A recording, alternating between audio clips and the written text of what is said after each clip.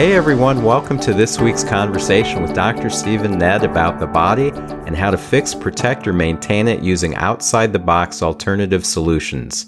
If you're a big fan of the pharmaceutical or surgical approach, you are so in the wrong place, because on this podcast, we're not going to be pushing the conventional medicine methods or way of thinking about health. If you're looking for another way to live longer and healthier, join me, Ron Nedd, and my brother Dr. Stephen Nedd for this week's body chat about vitamin C. Me? I'm a retired Twin Cities chiropractor currently helping people buy and sell homes in the Tampa Bay and Los Angeles areas. My brother has a thriving chiropractic practice in the Clearwater area of Tampa Bay, Florida. In this podcast, we're going to chat about all sorts of topics related to health, nutrition, exercise, just about everything having to do with the body. You're invited to listen into our body chat, but don't forget that neither of us is giving you health advice, so don't rush off to do something without either checking with your doctor first or seeing Dr. Stephen Nedd as a patient at his office. Good evening, Steve. Good evening, brother. So we're going to be talking about the next vitamin in the series, which is vitamin C, but before we do that, we have a big announcement that we should make for people, and that is that the posture videos that we brought up and the posture episode are now completed, and they're available on YouTube.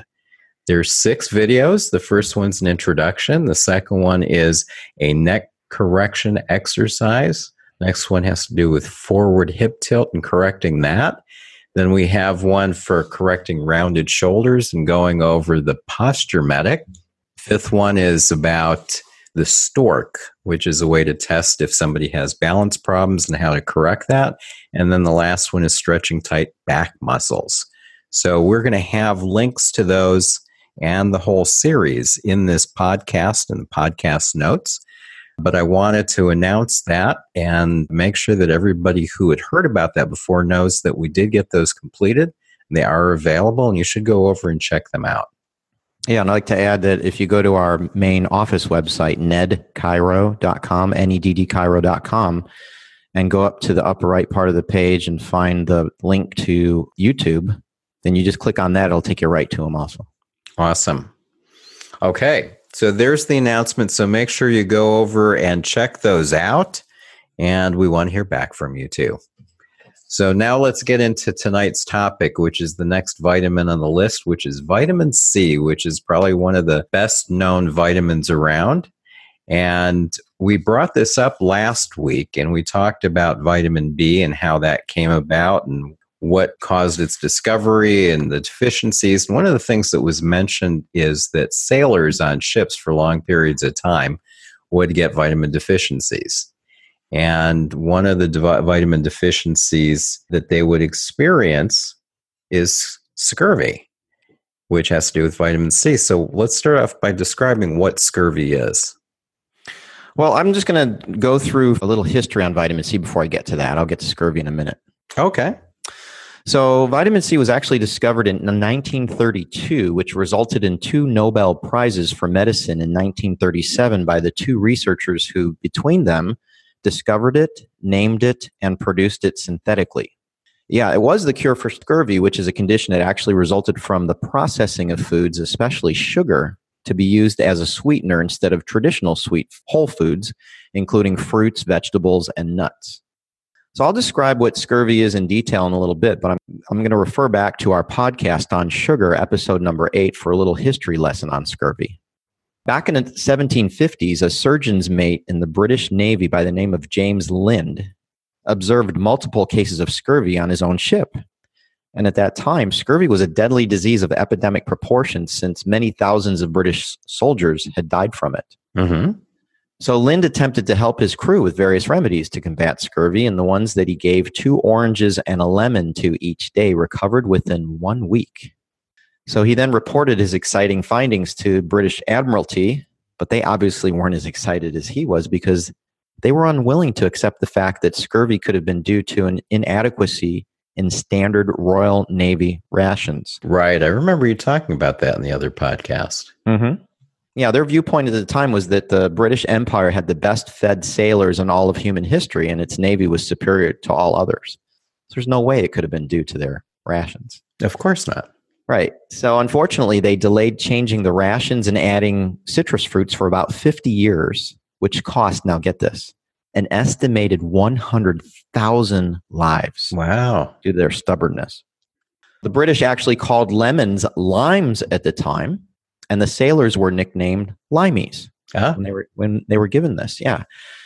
This misnaming confusion between lemons and limes created horrible problems years later with Sir George Nares's polar expedition in 1875. Instead of lemons, limes were packed for the voyage, and the expedition was ruined because scurvy actually broke out there.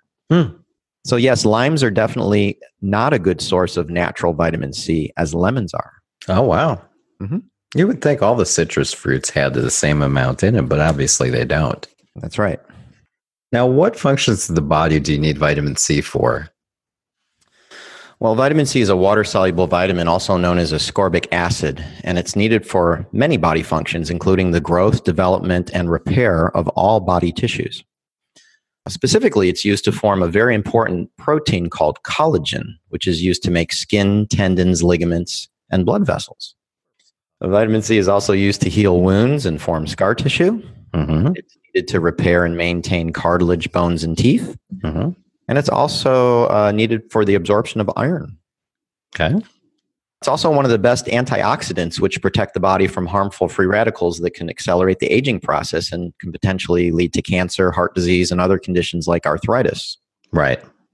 And probably its most well-known benefit is its immune-boosting effects, especially for fighting the common cold. You know, research has shown that during times of infection, concentrations of vitamin C are rapidly depleted in the blood and in white blood cells.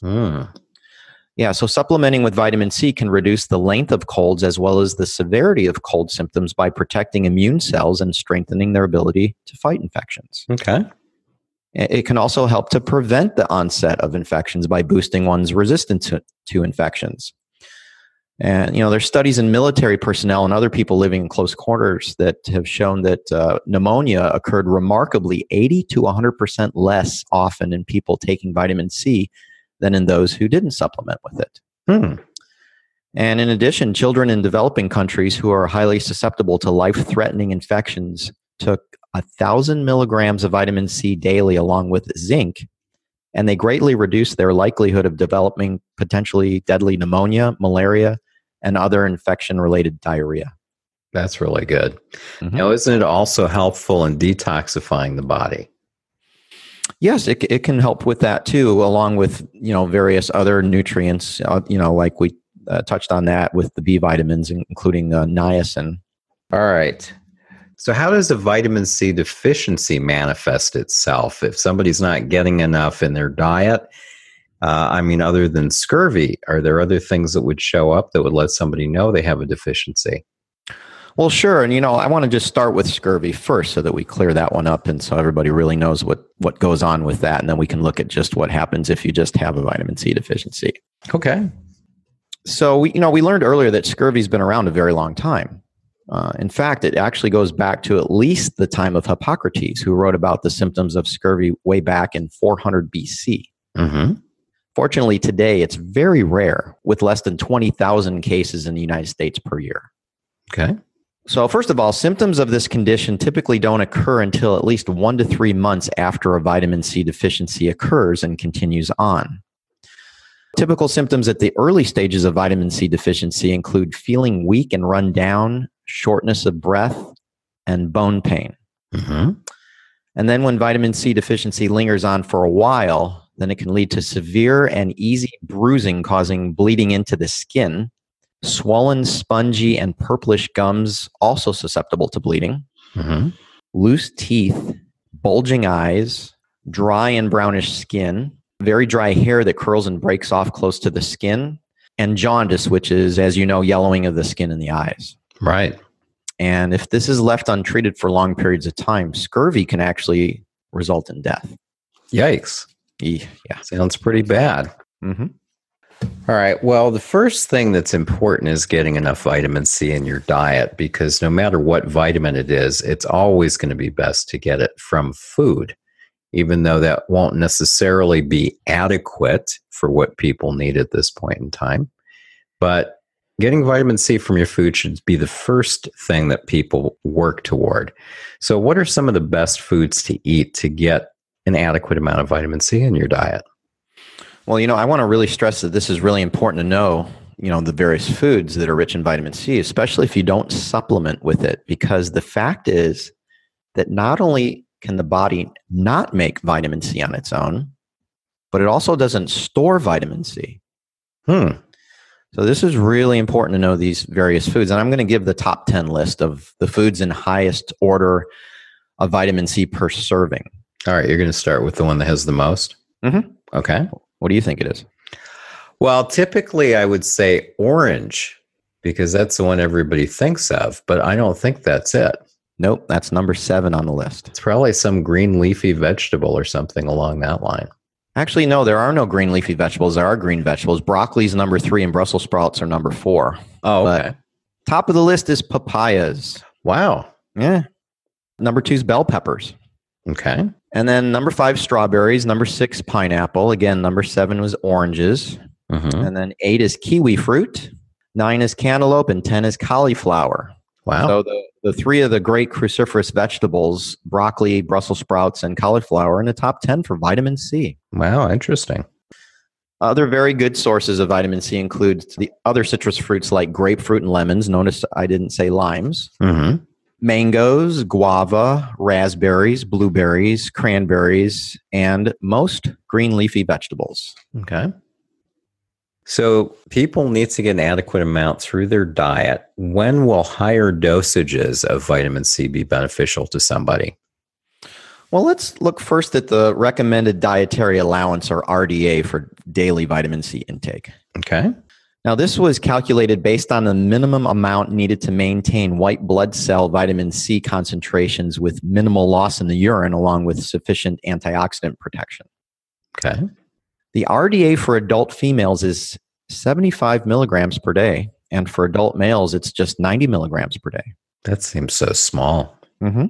The RDA for adult female smokers is a little more at 110 milligrams a day, and adult males is 125 milligrams per day. Mm-hmm. Now, in addition to smokers, people who may need to take extra vitamin C include pregnant and breastfeeding women for obvious reasons, people recovering from surgery for tissue healing, Mm-hmm. and burn victims for tissue regeneration. Now, the medical doctor Andrew Weil, who has a large following and leans more alternative than conventional medicine, recommends that people take on average 250 milligrams of vitamin C daily, and to increase that by an extra 1,000 milligrams if you have a cold or flu, Mm-hmm. or if you work in a smog-filled city, Mm-hmm.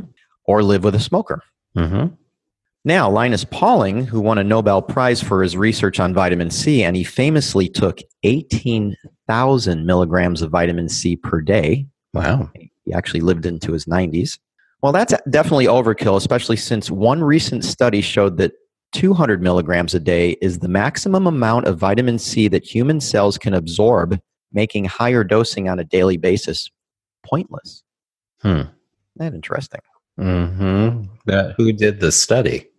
I don't have the reference for that, but I saw it and I thought it was interesting because the Linus Pauling Institute itself published a study in June of 1999 in American Journal of Clinical Nutrition showing that 120 to 200 milligrams of vitamin C daily is the optimal amount for reducing the risk of cardiovascular disease, cancer, cataracts, and other chronic conditions. Mm-hmm.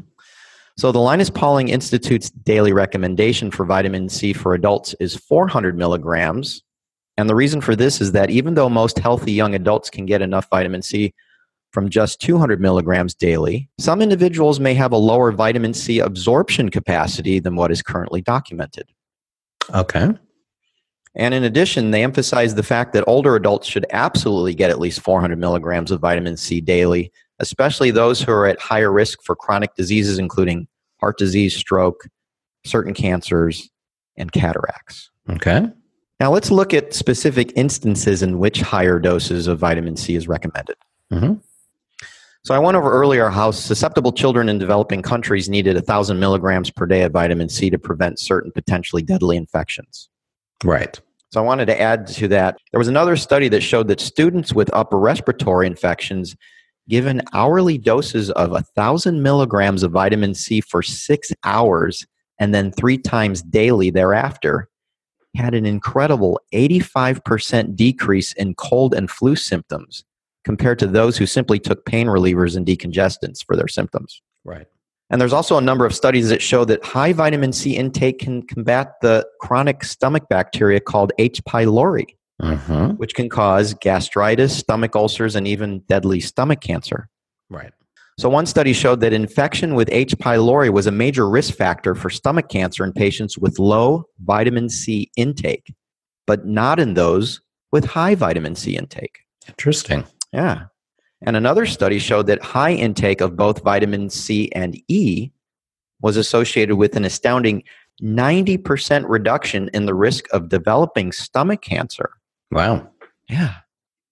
So anybody, comes from a family where they have a history of stomach cancer, high risk, man, they should definitely be taking high doses of C and E. Yep. Yeah, I don't necessarily agree with some of those recommendations. They just seem too low. I mean, I've always taken probably 1,000 milligrams a day. And now I'm doing about 3,000 milligrams a day because, like you said, I'm in an area where there's a lot of smog and things like that go on. Mm-hmm. So perfectly fine. Yeah. And I know that when you have a cold, you can take much higher dosages. And that if you get to a level where it's a little bit too high, that you will know because there's certain reactions that you'll have with the body, which leads me into my next question, which is, can you overdose on vitamin C? Yeah, well, I'd like to start this out by going over the UL, or the tolerable upper intake level for vitamin C. Okay. And this number was recommended in order to prevent generally healthy adults from experiencing diarrhea and gastrointestinal disturbances when taking vitamin C. So the UL for vitamin C for adults is 2,000 milligrams per day. Okay. There are a number of possible adverse health effects associated with very high doses of vitamin C that have been identified, but none of them have been confirmed in follow-up studies. Oh. Yeah, and there's no reliable scientific evidence that doses of vitamin C up to 10 grams or 10,000 milligrams per day are toxic or detrimental to one's health. See? Okay. That's good news. I mean, just shows you can take mega doses and not really worry about too much. And you'll know you've taken too much because you'll start having a little bit of, diarrhea or gastrointestinal problems. Exactly.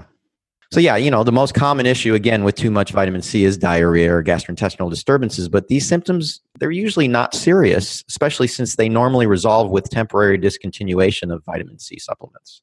Okay. The other condition potentially tied to high vitamin C intake is kidney stones. Some studies show a correlation with increased vitamin C intake and higher risk for kidney stones, whereas others don't. Okay. There's a lot of conflicting information. So the Linus Pauling Institute recommends that despite these conflicting results, it would be wise for people predisposed to kidney stones to avoid high-dose vitamin C supplementation. Okay. That makes sense. Yeah, fair enough. All right. So now earlier on, you mentioned that vitamin C was ascorbic acid, but is that the only thing in vitamin C, or is there some other part of vitamin C that people should know about? It's an awesome question. If you talk to most nutrition experts, they say vitamin C is synonymous with ascorbic acid, but it actually does have other parts to it when it's found in its natural food state. You see, vitamin C is the antioxidant or preservative part of the vitamin C complex. And to say that ascorbic acid by itself is vitamin C is equivalent to looking at a wheel and saying it's an entire car. It's a very important part of a car, but just a small part of a car. Right. So I actually learned this in chiropractic college when I went to a nutrition meeting with the local representative for Standard Process. And, this caused me to look at nutrition and supplements in a new light. Instead of just focusing on taking large doses of an active ingredient, in this case, ascorbic acid, maybe it's better to take the whole complex of nutrients the way they're found in nature to get the maximum effect. Good point. Yeah, so the rest of the vitamin C complex includes other very important nutrients, and I thought it would be a good idea to go over these and their roles in the body. Sure. All right. Let's start with the bioflavonoids, also known as vitamin P. And these include rutin, hesperidin, and quercetin. Okay. Now, studies have shown that they can prevent and reverse wrinkles, reduce the appearance of age spots, and fight spider veins and varicose veins. Okay. And my favorite is rutin, which I've recommended for many years in the form of the supplement called Cyruta Plus from Standard Process. Right. Now, this comes from organic buckwheat, and I've used it successfully to help people who bruise easily since it helps to strengthen weak blood vessels, especially the capillaries. Right. And it's also been found to fight spider veins and varicose veins, so it works well with another supplement from Standard Process called Collinsonia root that's used specifically for those things. Mm-hmm. And then the bioflavonoid quercetin is also outstanding as a natural allergy fighter because of its antihistamine properties. Uh-huh. Yeah. The vitamin C complex also includes ascorbigen, which is a naturally occurring chemical found in broccoli, cauliflower, cabbage, and other cruciferous vegetables. Okay. It has antioxidant properties and has been used to treat fibromyalgia and prevent breast cancer. Wow. Yeah. There's also tyrosinase, which is an organic copper-containing enzyme present in plant and animal tissues. Mm-hmm. It's involved in the production of melanin and other skin pigments from the reaction of the amino acid called tyrosine when it's exposed to oxygen or air, and this reaction is also known as oxidation. Okay. Yeah, so a real good example of this specific type of reaction is the blackening of a peeled or sliced potato that's exposed to air. Mm-hmm. Or like an avocado, once you cut into it and you let it expose to the air for a little while. Yeah, or an apple that turns brown. Right. Tyrosinase also happens to be an adrenal activator, too. Yeah. And finally, the vitamin C complex contains what are called P factors, K factors, and J factors. And what are those? Well, P factors are, again, bioflavonoids, largely rutin, which maintain the integrity of blood vessels by keeping them strong. Mm-hmm. And the P comes from pink toothbrush due to bleeding gums when it's deficient. Ah. That's how it came up with that name. Oh. Yeah. Now, K factors come from vitamin K, which is needed for blood clotting. And that's something we went over in detail in our podcast covering bleeding and clotting, podcast number 43. Right. And finally, there's J factors, which are needed along with iron for the oxygen carrying capacity of blood. Oh, wow. Yeah. So there's so many things that are naturally occurring. And, it's a shame if you're just taking ascorbic acid, you're robbing the body of all these other things that should be there. Definitely. So now what have you found to be the best form of vitamin C? Just like pills or powders or liquids, or what have you found that seems to have the best mix? Well, obviously food is king because it has everything there. But if you're going to try to take it in a supplement form, taking it with the bioflavonoids, I find is the best way to go. Okay, so it doesn't matter what form it is, as long as it's vitamin C with bioflavonoids. Yeah, I mean, if you can get it in a liquid or powder, it's easier to absorb than a pill. Mm-hmm. So, if you can find all these in a liquid, that would be ideal. Powder would be probably second best, and pill would be third best. Okay. There are ways you can inject it into the body. Myers cocktail actually contains vitamin C, but I think it's just ascorbic acid. But, injecting it directly into the blood is probably the best way to get it in as opposed to absorbing it through the digestive tract. Right, because the medical doctors will do a vitamin C IV drip for people when they're very ill, and it'll help get people over pneumonia and other conditions a lot faster than they could possibly get over it just taking it orally. Mm-hmm. Okay. Now, is there anything else you'd like to say about vitamin C before we end? No, I think that covers it all. All right, good. So next week, we're going to continue on, and we're going to work our way through the alphabet into vitamin D. And there's going to be a lot of good information. You've already brought it up on several podcast episodes, and it's an important one for people to know about using when they get a cold or the flu. And it's at levels that people wouldn't expect to use it at. So we're going to get into more depth because it has a lot more to do with people's health than used to be thought. And all of this is starting to come out more and more in just the past few years. So next week, we're going to dive into D. Sounds great. Okay. Thanks, Steve. You got it. Thanks for joining us this week on the Body Chat podcast. We both really appreciate your time and your attention. We want to provide you with interesting and informative episodes each week, and if you have a topic you'd like us to cover or any questions you'd like us to answer, send an email to us at info@bodychatpodcast.com. That's info@bodychatpodcast.com.